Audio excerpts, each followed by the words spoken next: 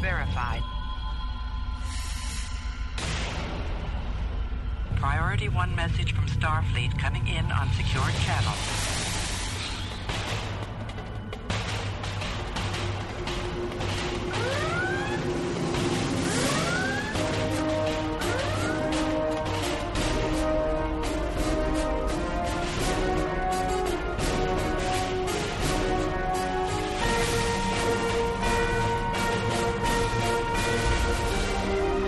Welcome to Priority 1. And now your hosts.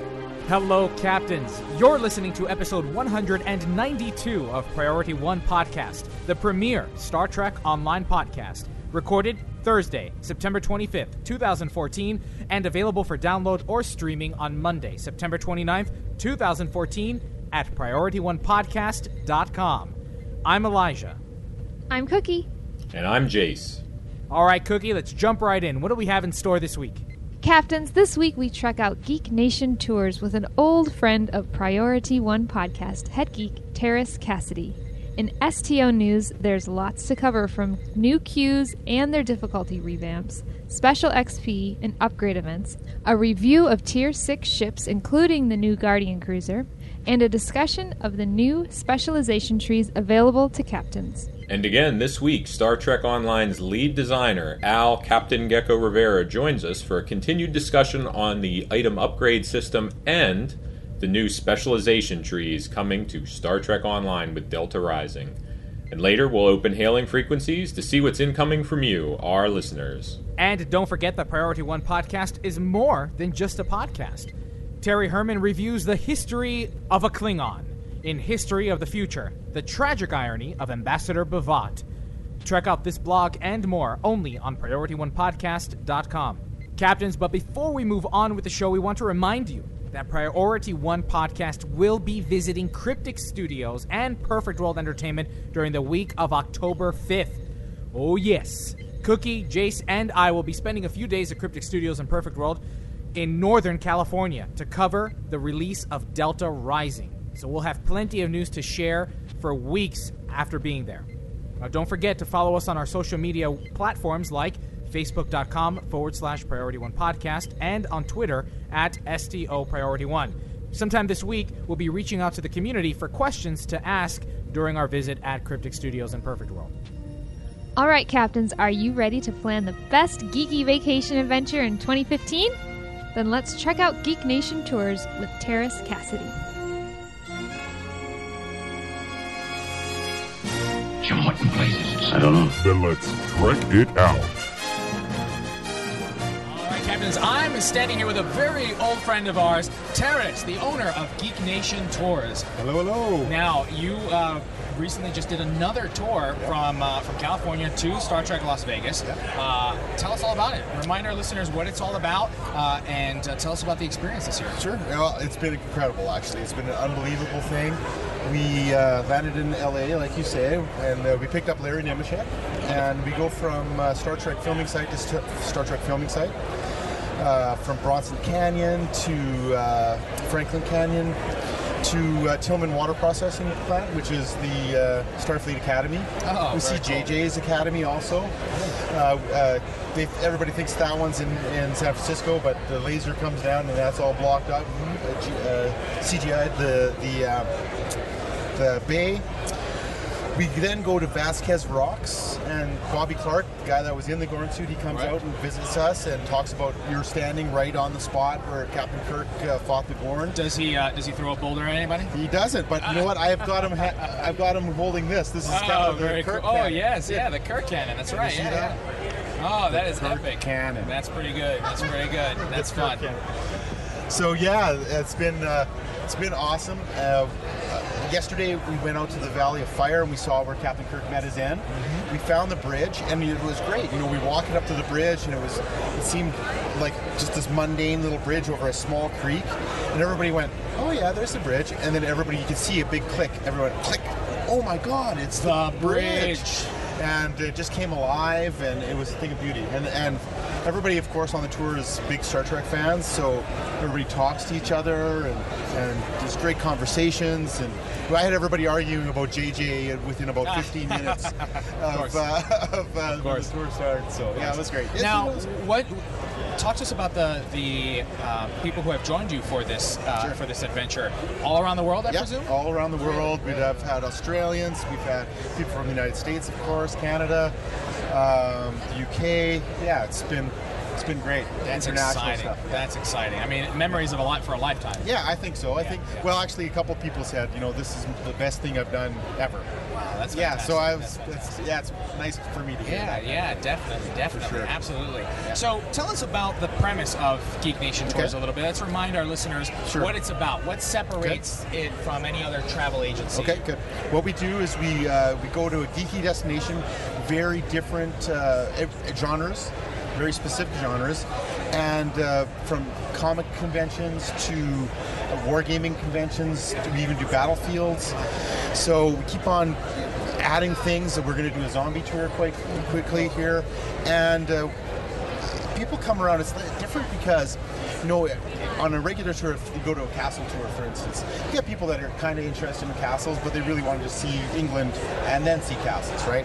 But this one is very specific. You see things about the genre that you love, and people around you all love the same genre. So really people have instant communication, instant friendships, international friendships that last for a lifetime. And I was going to ask, you also have activities for the spouses that may not be so geeky, right? That's right, non-geek spouse.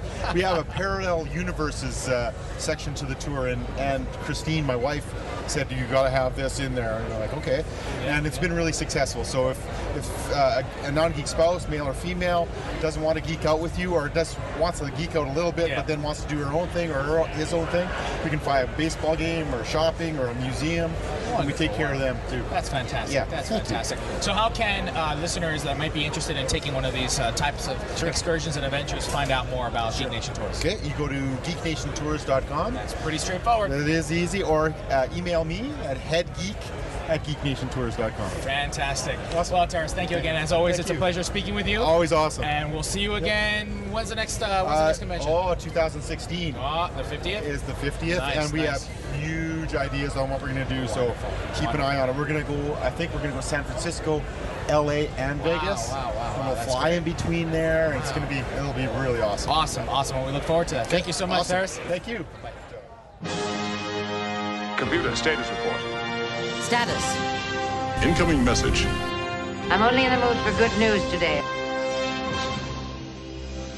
All right, folks, we have a lot to cover this week in Star Trek Online news. We are really ramping up the excitement on the road to Delta Rising. Right now, we have two bonus events live right now on Holodeck. First of all is the Bonus XP event, which started September 18th and will continue until 10 a.m. Pacific Time, October 14th, with skill points and expertise, both 100%, aka double, normal amounts. This will be available for all content that rewards skill points and expertise. So you can bank up expertise for playing around with the new bridge officer abilities that are going to be live in Delta Rising, and you can level up those alts that you never got to 50, because the road to 60 is long and fraught with perils. So, but again, this only helps if A, you have had alts that you have not leveled up to 50, and B, just to rank up skill points for your buffs. But there's no bank for 50 to 60. Right. If you're already 50th, your skill points are converted into expertise. Right. But in other words, it doesn't help you get from 50 to 60 when Delta Rising comes out. No, it will not give you a head start. It just will get you as ready as you can be. Like, I have a couple of friends who have been dragging their feet about getting in the game.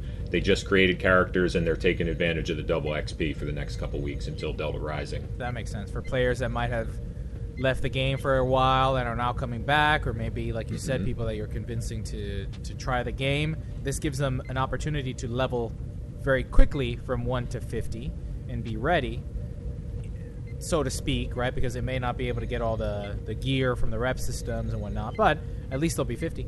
Exactly. You know what's funny? This all has had the opposite effect on me. I don't want to make any new characters. I don't even want the alt that I do have now. I only want the one because there's going to be so much to do on that one.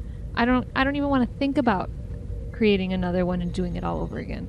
Yeah, I know what you mean. I had just leveled up my Klingon character, if you recall, finally up to 40th because I really wanted the free Gorn science ship during the last giveaway. But now I'm not sure how quickly I will use it because I'm going to be really focused on getting my main character leveled and geared up. But, all in good time.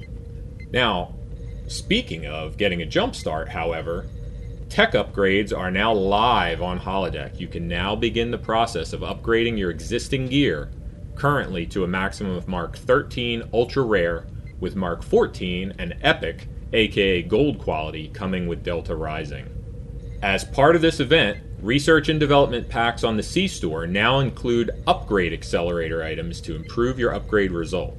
Each pack now includes 4 medium or large tech or research accelerators randomly chosen. And then we're going to have 3 R&D weekend giveaways next weekend from 10 a.m. Pacific Thursday, October 2nd until the same time Monday, October 6th, my birthday, by the way. You can log in and speak to your faction contact. These faction contacts are on Earthspace Dock, Lieutenant Shelby in the personal equipment vendor station, on Kronos, Commander Hugor next to the dueling ring, and on New Romulus, Lieutenant Tirar in the west section of the command center near the commodity broker.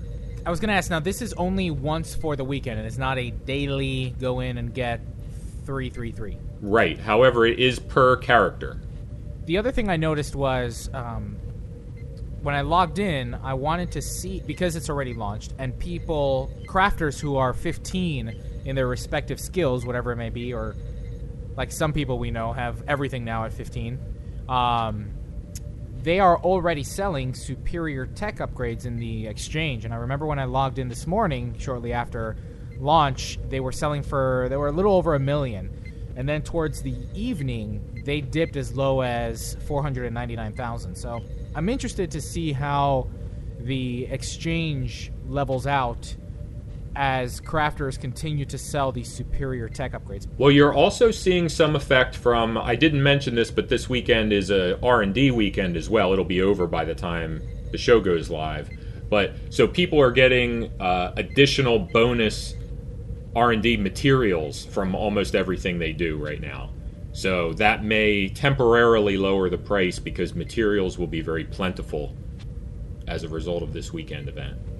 The other thing I wanted to mention regarding upgrading items is around set bonuses. I know that there's been some question floating around the community about how set bonuses behave as you level up items. And according to a post by Jeremy Randall, Bordicus, the set bonus does not change. So you can have a Mark 12 very rare and a Mark 13 ultra rare of its secondary item and still benefit from a 3 or 2 piece bonus set, because at this time they're not scaling set bonuses with the upgrade.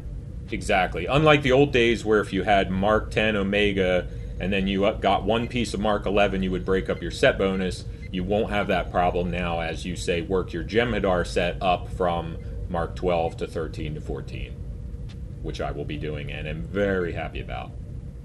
So Delta Rising is a little over 2 weeks away, and there is an overwhelming amount of content coming with the new expansion.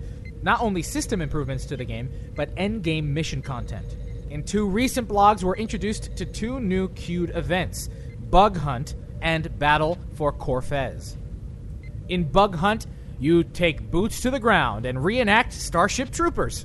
You are tasked with taking out an insectoid threat to the Delta and Alpha quadrants. According to the blog, you'll need a team member with skills in explosives and others with skills in close quarter combat.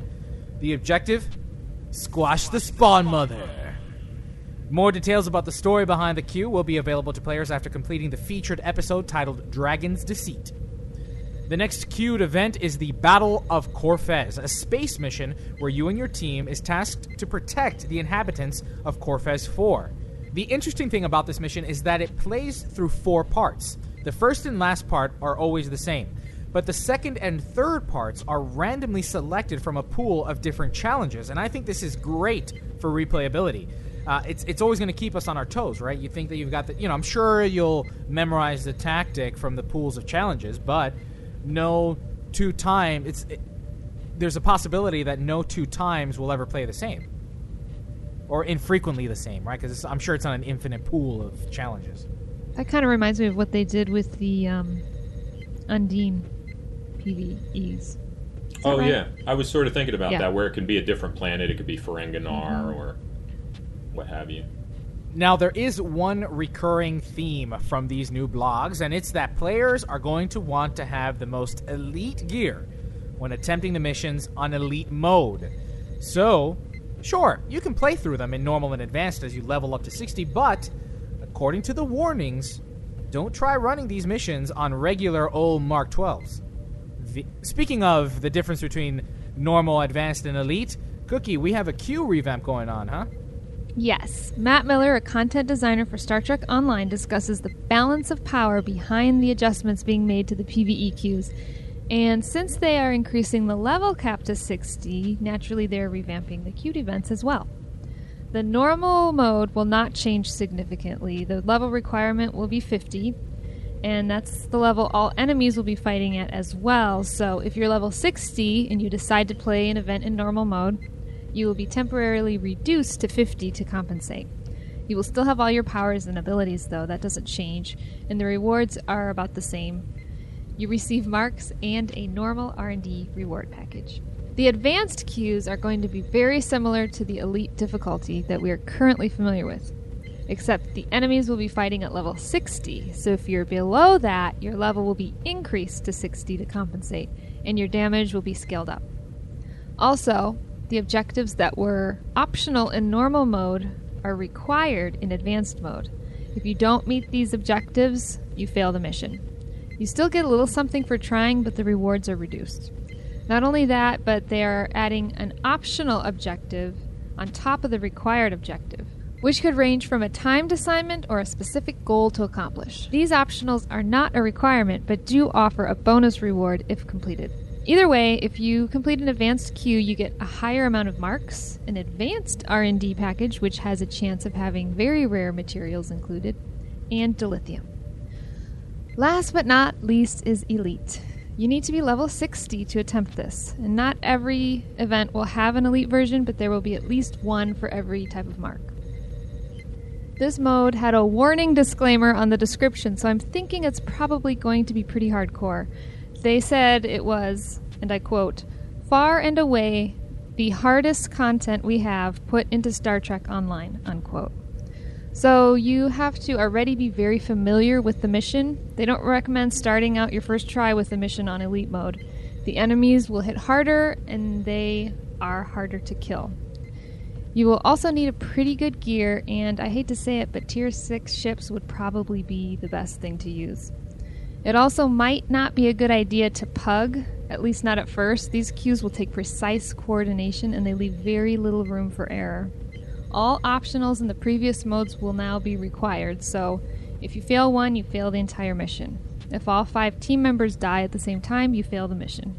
They also throw in another optional if you want to try to get a bonus reward, but even if you don't, the rewards for completing this are pretty good.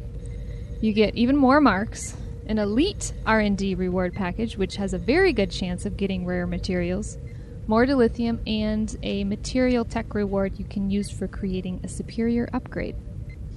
There will also be a change to your difficulty slider. In advanced or elite difficulties, your enemies will be a lot harder to take down and will require more skill and planning. I remember one time I accidentally changed my difficulty, and for like a month I was playing with it on either advanced or elite, I don't remember, probably advanced. And everything was so hard, and I was still doing story missions, so this was quite a while ago when I first started playing. I was so confused. Why did everything take so much longer, and I died a lot more often, and then I realized what was going on, and I finally changed it back to normal. But I still play at normal. What level do you guys play at? Usually normal. I occasionally switch to advanced or elite to try some stuff out. I mean, you can't really parse stuff in story missions, but I'll go kick it up a notch and do like a Taldewa sector patrol. Just see how it feels. Elite, baby, yeah. I only rock hard. There's just some things that hit so hard in Elite that if you're not ready for it, you're going to get walloped. I mean, it's still not hard. You just have to pay more attention. I remember doing a Foundry mission that I had never done before, and I just kept dying and dying, and I thought, oh man, this Foundry mission's so hard. It wasn't Overture because there's barely any combat in it. Oh. Well, I will say ground is brutal on the higher difficulties. Yeah, it really is. Ground that was can where I be really brutal. felt it, the most. Space is not as bad. But you know why ground can be brutal? Is because very few of us invest so much in developing our ground play versus our space play. Mm-hmm. So, like, skill points are very low in most cases for ground players. It's just the nature of the beast. We all love our space combat. Well, you do get better loot drops and more XP, so I can see why it's beneficial to increase your difficulty level. Not to mention it keeps you on your toes and probably makes you a better player. But with this new difficulty slider, you'll have a better chance at getting even higher loot drops if you choose to increase your difficulty level. Well, if there's any indication from any of the blogs that have been coming out, this Elite mode is going to be ludicrous. Speaking of those hardened queues, you're going to need some new Tier 6 ships, probably, to get through them. And a new series of them have been announced that, according to the blog, are more traditional than the previously announced Intel ships, with only a single hybrid Intel bridge officer seat. These new ships will be available for purchase independently via the C-Store or as part of the Delta Pack bundle of ships. And seriously, at this point, if you haven't already, the value for the Delta Pack keeps just getting higher and higher while it's still priced at $124.99. Not for nothing, that price is probably going to go up and the value will go down. So if you've got the spare change, now's a good time to seriously consider getting that Delta Pack. I digress. Now, each of these new ships come with a unique console, and all but the Dauntless's particle synthesizer consoles specify that they can only be equipped on their respective ships. So, and I haven't been able to get a definitive answer as to whether or not the Dauntless's particle synthesizer will be able to be used on other ships. My guess is no, but we'll have to wait for confirmation from that. Now, I'll be honest, some of the consoles and even the mastery traits for these ships seem kind of meh to me. How about you, Jace? Well, without seeing the exact specs on them, I did think that the overwhelming force trait from the new Raptor was interesting because it adds an area of effect component to beam overload and torpedo high yield, which are normally both single target abilities, which sort of continues their stated goal of making those abilities gradually more desirable without nerfing fire at will or torpedo spread, which are clearly more widely used. The Guardian's console and trait both actually appealed to my wife a lot as far as tanking and then absorbing hits to increase damage. The Guardian seems like a really cool successor maybe to the Fleet Ambassador as far as its stats and role. It's a jack of all trades, very traditional cruiser. I dig it. I did like the Desperate Repairs Starship trait, the Mastery trait, and I thought, okay, that might be good on an escort, but I don't know that I don't know that the benefit for me is enough to want to try to level that ship up to its mastery, its 5th tier mastery, just to get that Starship trait. Mm-hmm. I will say, if you had the pack, it definitely would be worth leveling it up to get that trait. I don't know if I would just buy that ship in a vacuum only for the trait. I like the ship as a total package, but let's say I got the pack and maybe I'm going to fly the Phantom. Well, the Phantom is a lot like the Defiant, it's kind of a glass cannon. It has some good defensive abilities from what we've seen at the Intel powers, but ultimately it has a pretty low hull strength and all that. So that trait is almost like a mini miracle worker that anybody could get, even if they're not an engineer, which, I mean, that's a great ability. So with the new introduction of these mastery traits and the specialization skill tree that will get into more detail with our Rivera coming up shortly after Star Trek Online News. There's something that I'm overwhelmed. I'm feeling slightly overwhelmed with all the amount of goodies and awesomeness coming to Delta Rising, and I think it's something that can very easily be remedied. So I consider myself to be that middle class player, right? As I've used before, the one that still relies on guidance from more dedicated theory crafters and min-maxers, but still I have enough knowledge to educate newer players or players not fully familiar with the game mechanics. Now, so these new abilities and buffs, they're fantastic. They're certainly adding goals for players that want to make their captains the best that they can be. But for someone like me, I do get a little overwhelmed, not only because they're adding so many new abilities, but because it's really difficult for the novice player to measure the significance of the improvement. In its current state, the UI doesn't really allow for real-time, side-by-side review of modifications done by the addition or removal of a trait, a console, or other feature of the game. So without eidetic memory, you'd have to take a screenshot, then make the change, then compare it with a screenshot of your stats on your paper doll. And there's still the issue where space traits are not accurately displayed unless you're in a space map, right? So if you're on the ground and you're trying to look at your space traits, those numbers are way off until you beam back up to your ship. So I really think that they should start thinking of a way of improving the UI of your paper toon to be more modular. So that, for instance, when I add or remove a trait or a console or another modifier, I can watch the numbers change in real time. Actually, you know what? This would be a really great idea for the gateway and integration with the gateway, because I make the modification and then I look down at my tablet to my paper doll and watch the numbers change. But, you know, let's say the gateway is a pipe dream or too far down the road or requires too much development. I think that something like this really needs to happen like yesterday, especially with so many improvements coming with Delta Rising. This is one of those things that you don't know you want until you have it and realize, where has this been all my life? Even if they don't integrate it with the gateway, I think it would be a massive quality of life improvement if you can unpin the stats window from your paper doll UI just to keep an eye on it on the side, you know, like Windows 7 snap window feature, so that when you make changes, you can see the numbers reflect in real time and modify in real time. So seriously, captains, you got to back me up on this, because with all the new traits and the features coming with Delta Rising, wouldn't you like a more fluid interface to watch the changes in real time? That would be really cool. You know what would be really cool? Is if we could see each other's. Well, some players are really finicky about that. Some players want to be very private. Yeah. But, I mean, Cookie, when you said before that this is your first MMO, right? And so when you are speccing out your ship, are you just kind of blindly following the direction of what people are telling you to do, or do you want to learn and understand what's going on in the back end? Do you want to see the numbers change when you change your shields or when you slot a new trait in?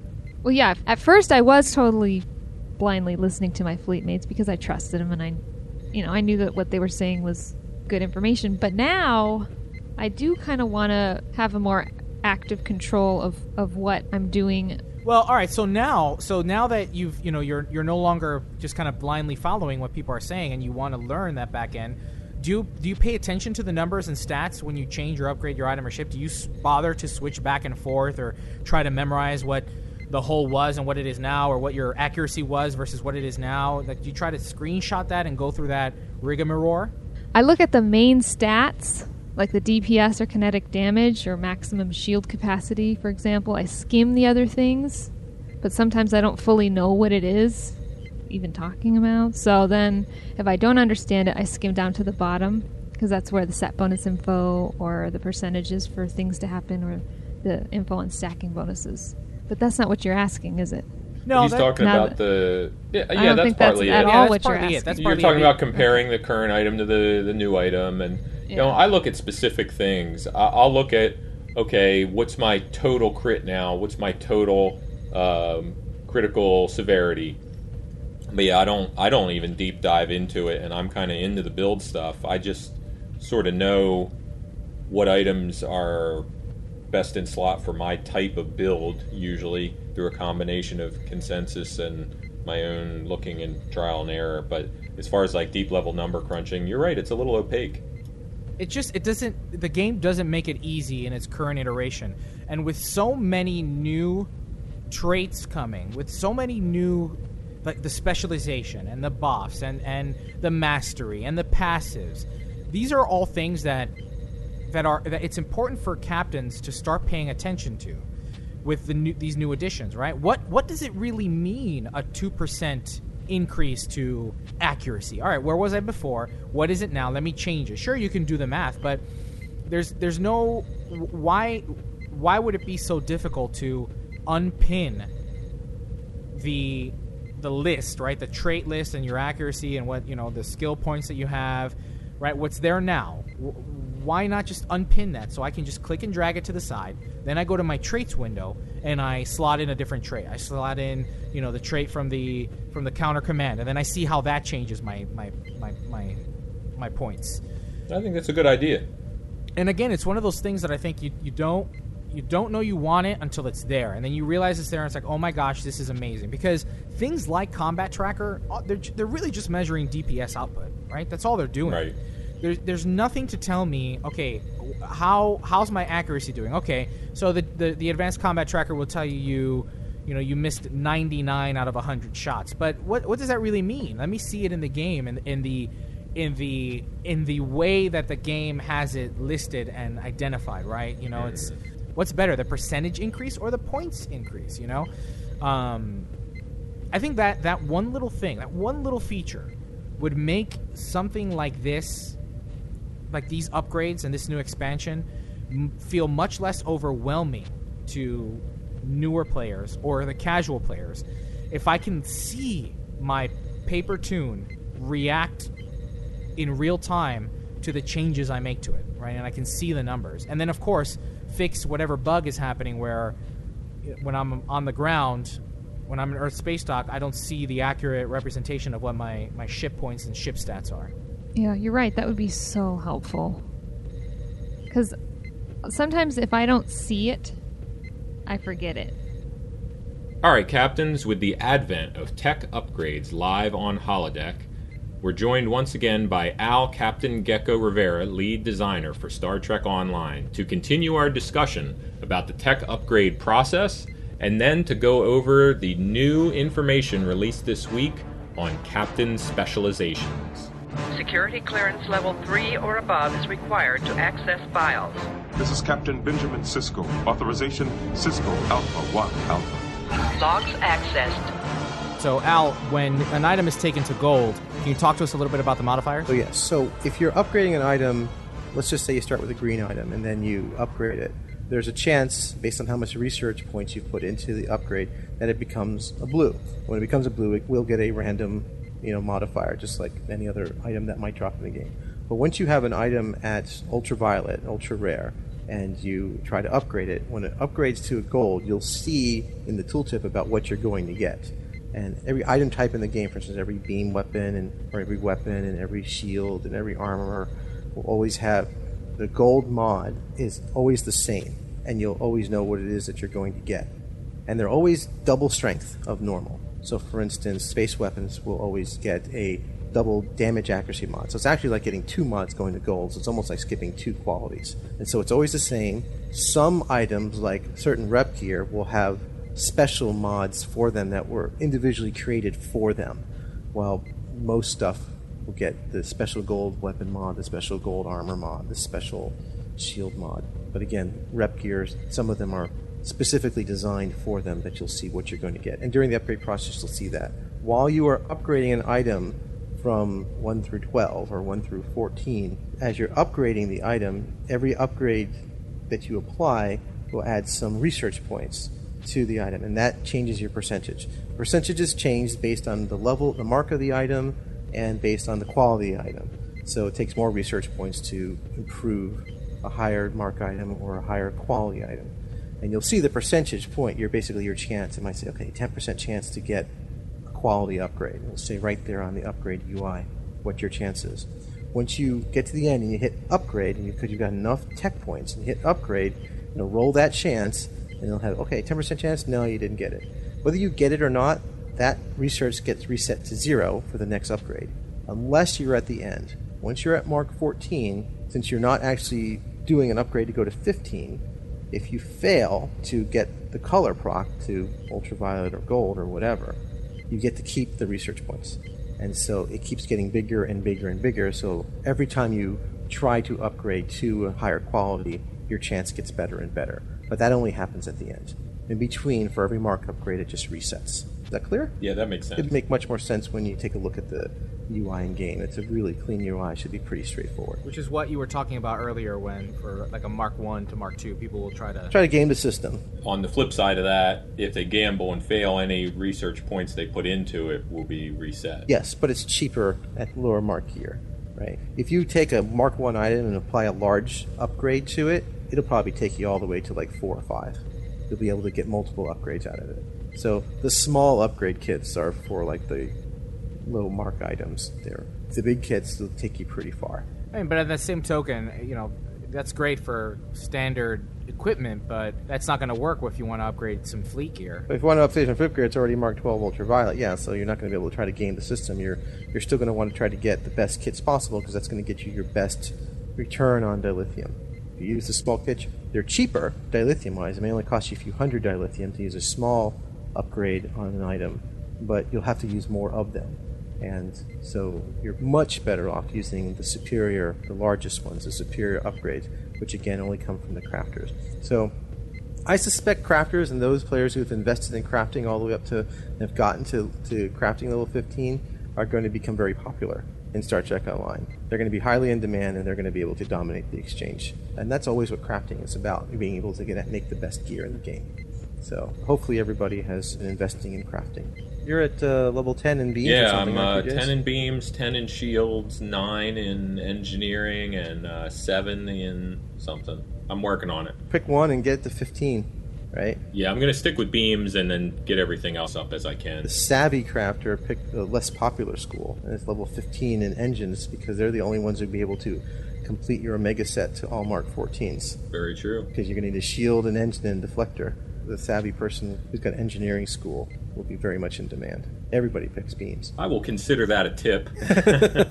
I just assume everyone goes for the guns all the time, right? I mean, I did. I did beams and shields. I can't remember the third one I'm doing. Ground, weapon, and cannons, and now I started beams. See, beams, I want the trait, so I have to go for beams, but doing engine second instead of third would probably not hurt me at all, because I don't really need the shield trait right away. It's just something I thought was cool.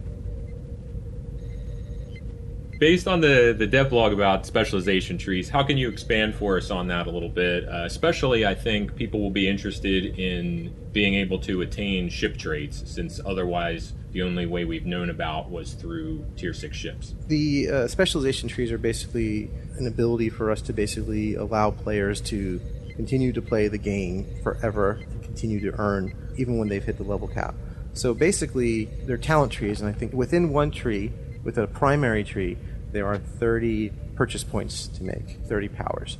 Most of them are passives, call them reactives. If you do this, then this kind of thing will happen. And there's a couple clicks in there. As you buy points in these trees, you unlock certain abilities. There's no branching within a specialization tree, and we expect you to be able to buy all of them at one given time. So there's actually no respecs with specialization trees. It's something really specific that we did, because you can buy all of them. It's not like you get stuck in a path and then you made a bad choice and then you want to respec because you want something else. There's no respecs because you can earn everything within a tree.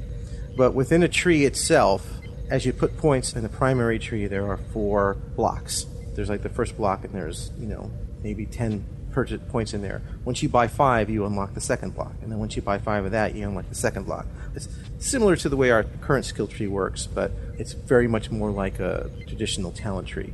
So there are specific things like, buy this and earn the ability to pull off this specific starship maneuver, or purchase this and now you gain stealth when moving slow, or something like that.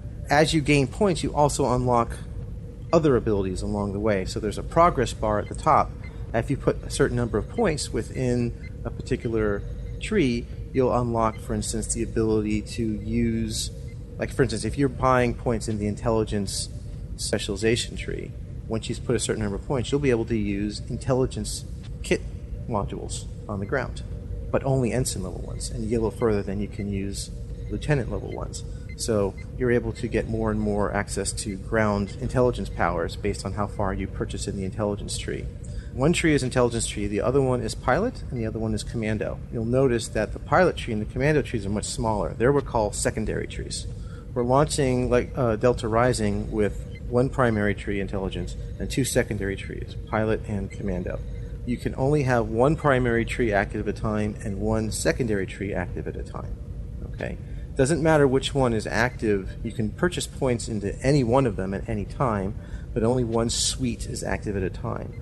This allows us to continue to add more trees in the future, either primary or secondary, and keep adding to those. And so you can continue to purchase, but you can only have one suite active at a time. Not unlike the way we handle, reputations. You can only have certain ones at a time.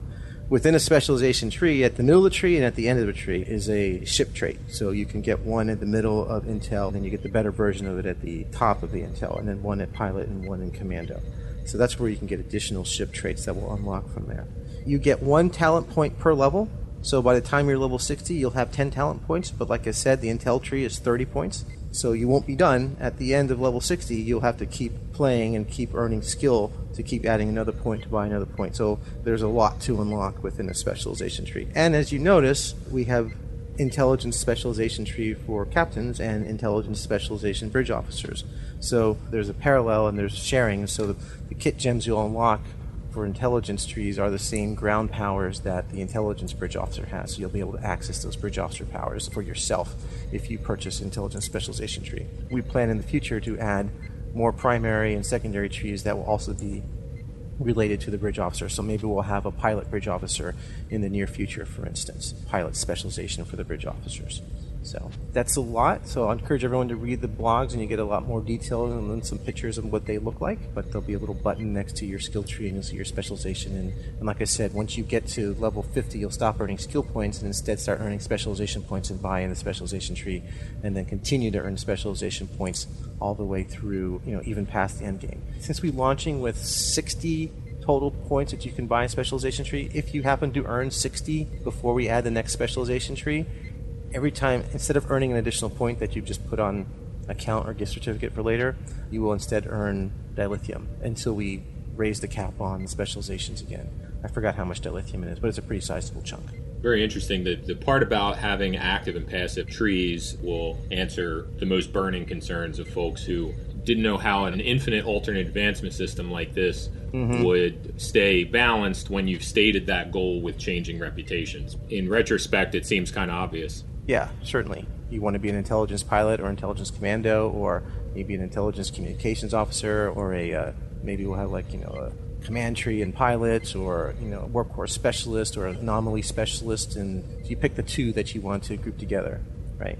So once we have multiple primary trees available, you could take 2 primary trees if you like, but one would be primary and one would be secondary. And if you choose a primary tree as a secondary, you only get the bottom half active at any given time.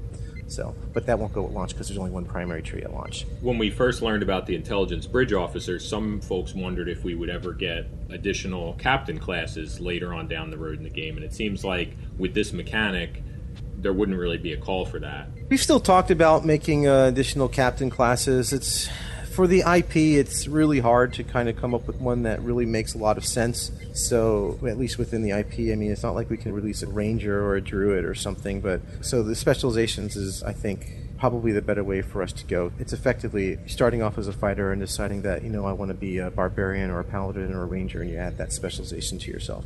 And that's effectively what's happening here. And so you pick what you want to specialize in at the end game, which is where most of the players are anyway. We might introduce a new class, but it would be so disconnected from the IP or so weird. I can't even imagine what it would be that would really be that big of a draw for players. If anyone has any suggestions, I'm willing to hear it. One of them has come up with be like a merchant or a Harry Mudd character, but it would just seem like such different gameplay. Number one, it would be more than a different class. It would be an entire different skew of gameplay, and I can't see how Harry Mudd would be in command of the Odyssey, so I'm not sure how that would happen. And captains, if you want to share those ideas, you can share with us on Priority One Podcast at PriorityOnePodcast.com/game ideas. Perfect. I like the specialization trees. It adds another sense of purpose for players. Yes, and I think people are going to really like it because it feels so much more traditional as far as how you're purchasing powers and what you're getting out of it. And I've always talked about how we want to redo the skill tree, and we would have loved to have redone the skill tree with specialization trees, so that way it's just like one big tree and then it branches into multiple trees. But that'll come in a future update, and so we'll redo our current skill tree system to be a little bit more traditional tree system, where you buy this and you get this power, and you buy this and you get this power, as opposed to buying points in something that may affect another power. So I think that would be far more accessible for most people. So look forward to getting that updated in the near update. That's going to be a pretty massive overhaul to make that happen, because it touches basically every single ability in the game. So that'll probably take a couple months for one designer to do, just to implement. But it is scheduled. Message coming in, sir. Hailing frequencies. Open. See, we are getting to know each other. All right, Captains, we're at the part of the show where we open hailing frequencies and see what's incoming from you, our listeners. Just a reminder, last week's community question was, Captains, what are you looking forward to in the new Delta Rising reputation system? Kick it off here with Plummy G, 33G, who wrote on the Star Trek Online forum post for this episode, "Hey all, I love your show. Keep them coming." We will, Plummy G, 33G, we will. That's right, we will. I'm looking forward for new, unique working projects within Rep System, which allows you to build your own Starship or shuttle by combining R&D and the Rep System with technology from the Delta Quadrant. But that is all an elusive dream. But in reality, what I'm looking forward to the most is the new Intel Bridge Officer from Delta Expansion. I am crossing my fingers for a Kobali female. Woo. Oh yeah, brother. Aren't we all? Gonna raise the dead around here. Raise the roof and raise the dead. Sunseal commented on the Star Trek Online forum post for this episode. After listening to the interview with Gordon Gonzola and Tier 5 upgrade for the level cap ships in Star Trek Online, a friend of mine had 2 responses to the Tier 5 upgrade system in general. It's pretty clear that a lot of people would be willing to pay money for a full Tier 6 upgrade for any ship. To this end, the Zen upgrade could be made a little more expensive if the devs took the time to craft all the current non-free Tier 5 ships into a Tier 6 variant, with Tier 5 upgrade being made a dilithium expenditure free option for those that don't have the money to pay into the cost of a full Tier 6 upgrade. I get what they're saying. To me, it's semantics, because you can convert dilithium to Zen. And the devices to upgrade to Tier 5U will be tradable, so people will be selling them for energy credits. Unfortunately, I don't think it was ever on the table that they were going to create 2 new variants of every single ship, one Tier 5U and one Tier 6. It sounds like it was already a lot of work to create the T5U versions to keep people able to fly their older ships. So, remind me again, because with all these new blogs coming out about the queued events and how important it is to have elite gear and to be ready for these missions, would a player not only have to have elite gear, but do they need to have a Tier 6 ship to do these elite missions? For the elite missions, I believe the intention is that Tier 6 ships will be ideal, but that Tier 5U ships, especially some of the ships that in their current incarnations pre-Delta Rising are among some of the best ships in their class in the game, will be more than adequate. I just fell in love with my Avenger. I really don't want to have to give that up. Well, you see, that's the thing. I don't see, based on the stats, any of the Tier 6 Federation ships quite yet displacing the Avenger's niche, right? There's none of these new Tier 6 Federation ships have 5 forward-facing weapons, or some of the other features of the Avenger. They don't have the same type of seating. They are more similar to other different ships. None of them really take a cue from the Avenger, which makes sense because the Avenger's a pretty recent ship design, right? So I don't think you'll have any problem with your Avenger. You'll just really want to make sure that you know what you're doing in the missions and you upgrade your gear. So Green Dragoon wrote to us via PriorityOnePodcast.com. I really enjoyed your interview with Gordon Gonzola. I'm definitely looking forward to all the new ships, but I have to agree that I think there are way too many endgame ship tiers. it's just an extra complication. Just make the Tier 5U ships Tier 6.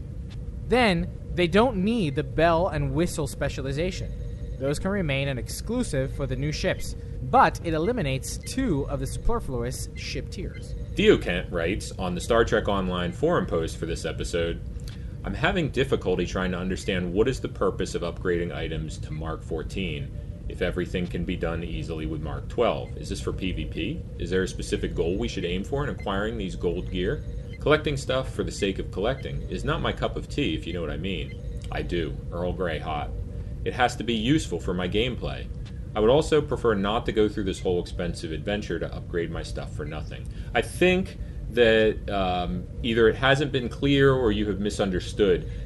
All of the story content and normal mode PvE queues will be completable without upgrading your gear. Just like in the current content, if you're doing story mode and you're a new 50 or you want to do a normal STF and you've done it before and you're just on an alt that doesn't have gear yet, you don't have any problem using even maybe a green Mark 11.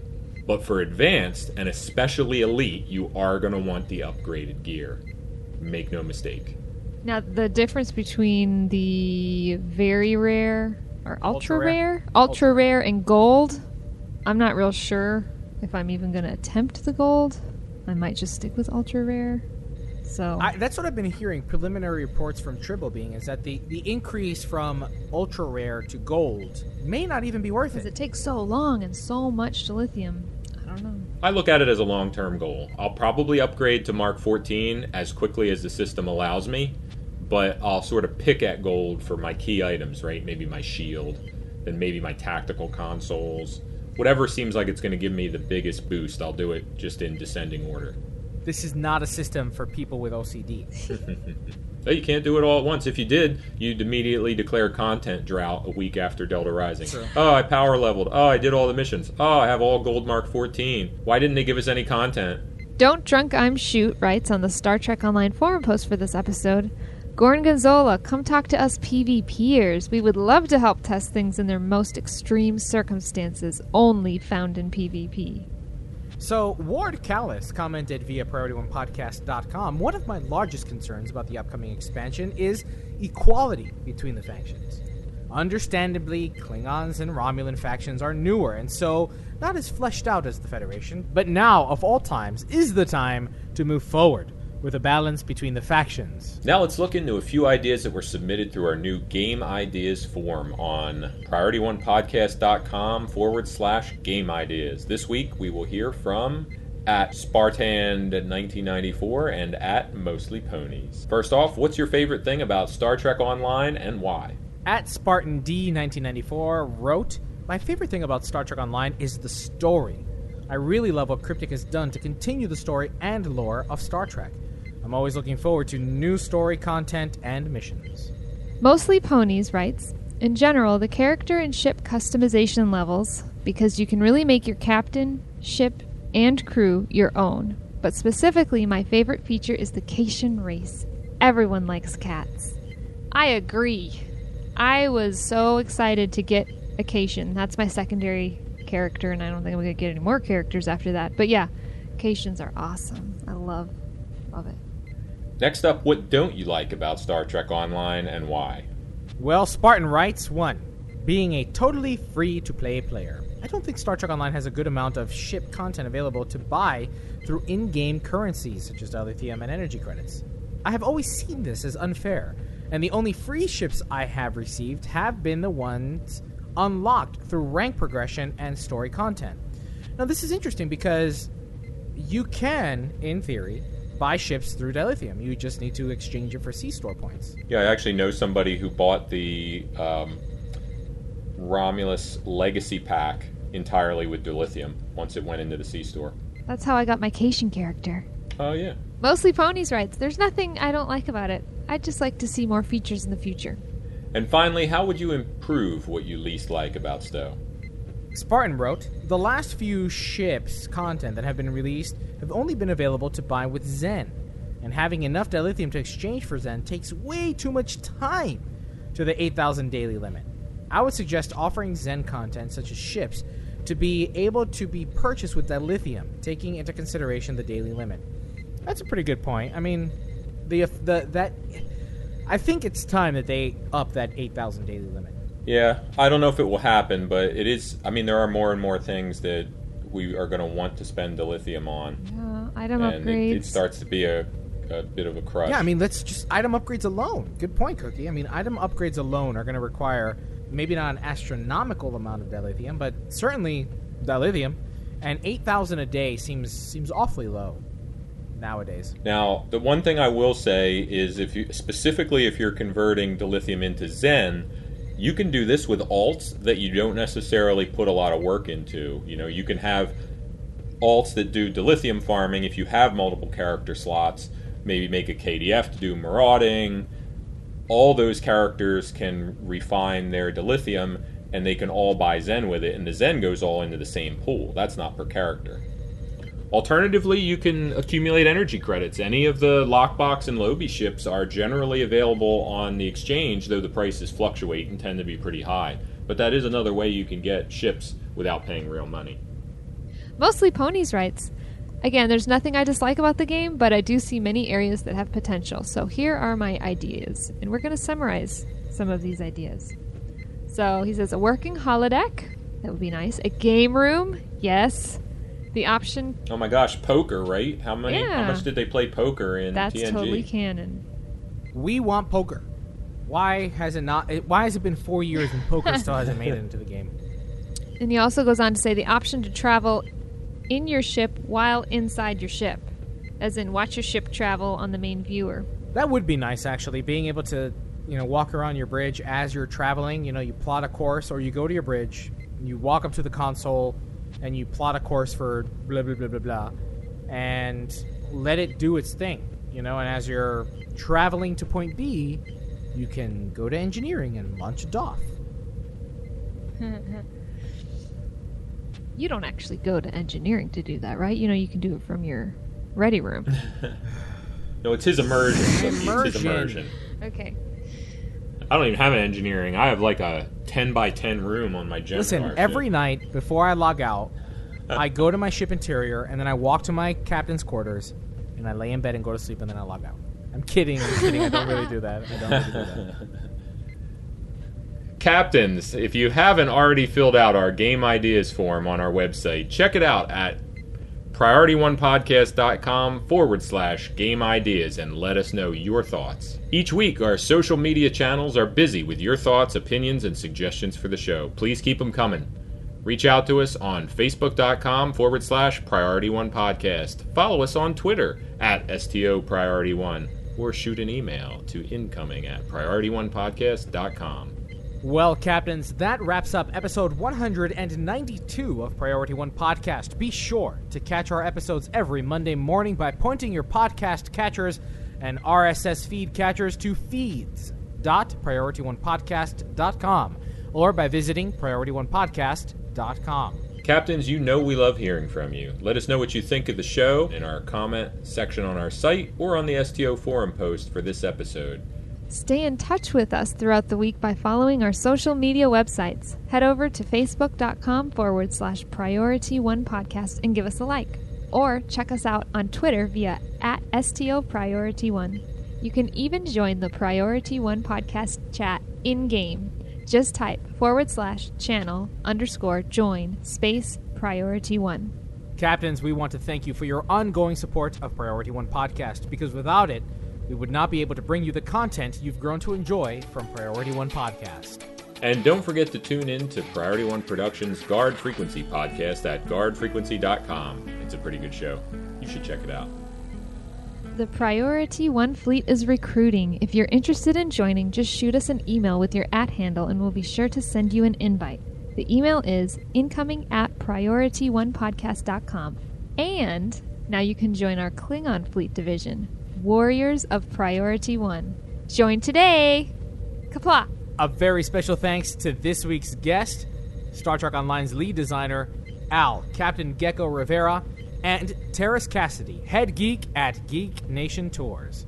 Thanks to the entire team behind Priority One Podcast, including our audio engineers, Skiffy and Ben Churchill. and QA support staffer, Midnight Shadow 7. Thanks to our graphic artist, Romulan Ale, and to our bloggers and their managing editor, Elle. Thanks to the composer of our theme music, Chris Watts. Thanks to our syndication partners, Epic Gamer Radio, Subspace Radio, and Trek Radio. But most importantly, a big thanks to you, the Star Trek online community, our listeners. Without your ongoing support, none of this would be possible. Red alert. Shields up. Ready weapons. Engage.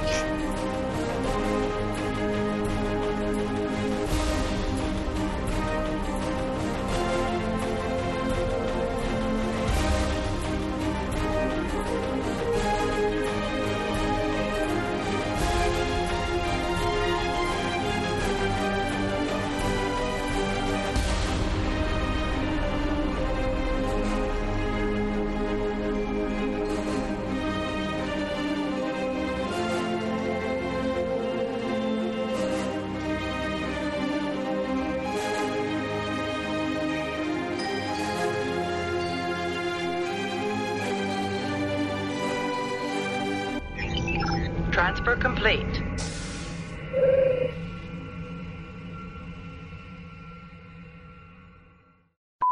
Prepare ship for a ludicrous Q. So, nobody got that? I'm really? scared. Nobody? All right. Well, anyway. The plaid's got the Q's gone plaid. Cutis. Locutus. Yeah, the Q's will go into plaid. That's what's going to end up happening. That's going to be the 4th difficulty in the next expansion.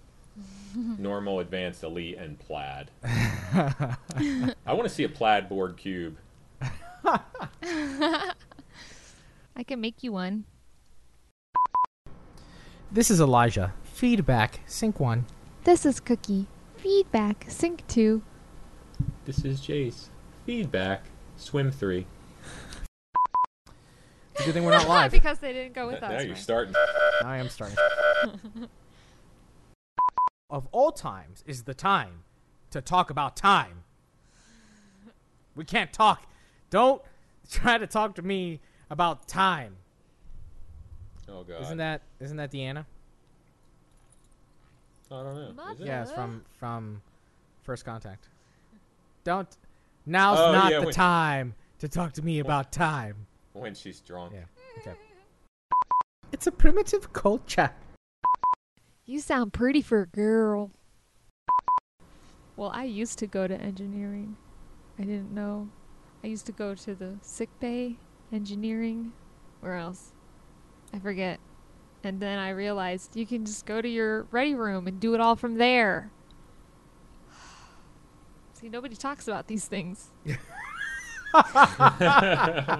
talking about it now. To go to the bathroom. There is no waste in the 25th century. I know. They totally don't really have bathrooms in space. They're on the schematics of the ships, but they've never. But really they never showed them in Star It's Trek. only when they're only used when you are visiting an alien planet and actually have to eat food that has been made. But if you are putting in a request for food from the replicator gives you the right amount of food where your body doesn't produce waste. That's not true. You just made absolutely that up. True. Look it up. I don't even need to look that up. No, because obviously the truth is they use point-to-point transporters to take the waste directly out of your body. That would be more realistic. I'm glad you think so. Just look at the episode of The Next Generation where Riker makes scrambled eggs for Worf and for Geordi, Data, and Dr. Pulaski. They're all really hesitant. Not because they're concerned necessarily about his cooking, but because they know that if they eat this, they're going to have to use the bathroom, and it's a dirty experience. Oh This is the best. There's definitely some gold in here for the blooper reel, but you are as full of you know what as you're saying that they are not. It doesn't. They weren't afraid of his cooking. They were afraid of having to go to the bathroom later and use the 3 seashells. Let us know what you think of the show and submit your responses to the following community question in our comment section on our site or on the STO forum post for this episode. The question is, what is your opinion about waste management in the 24th and now 25th centuries as depicted on Star Trek? Do the replicators obviate the need to use the head, as it would be called in naval parlance? Or do they still require a good movement on a regular basis? Oh God, I can't do that. You can leave off the last part. Dun, dun,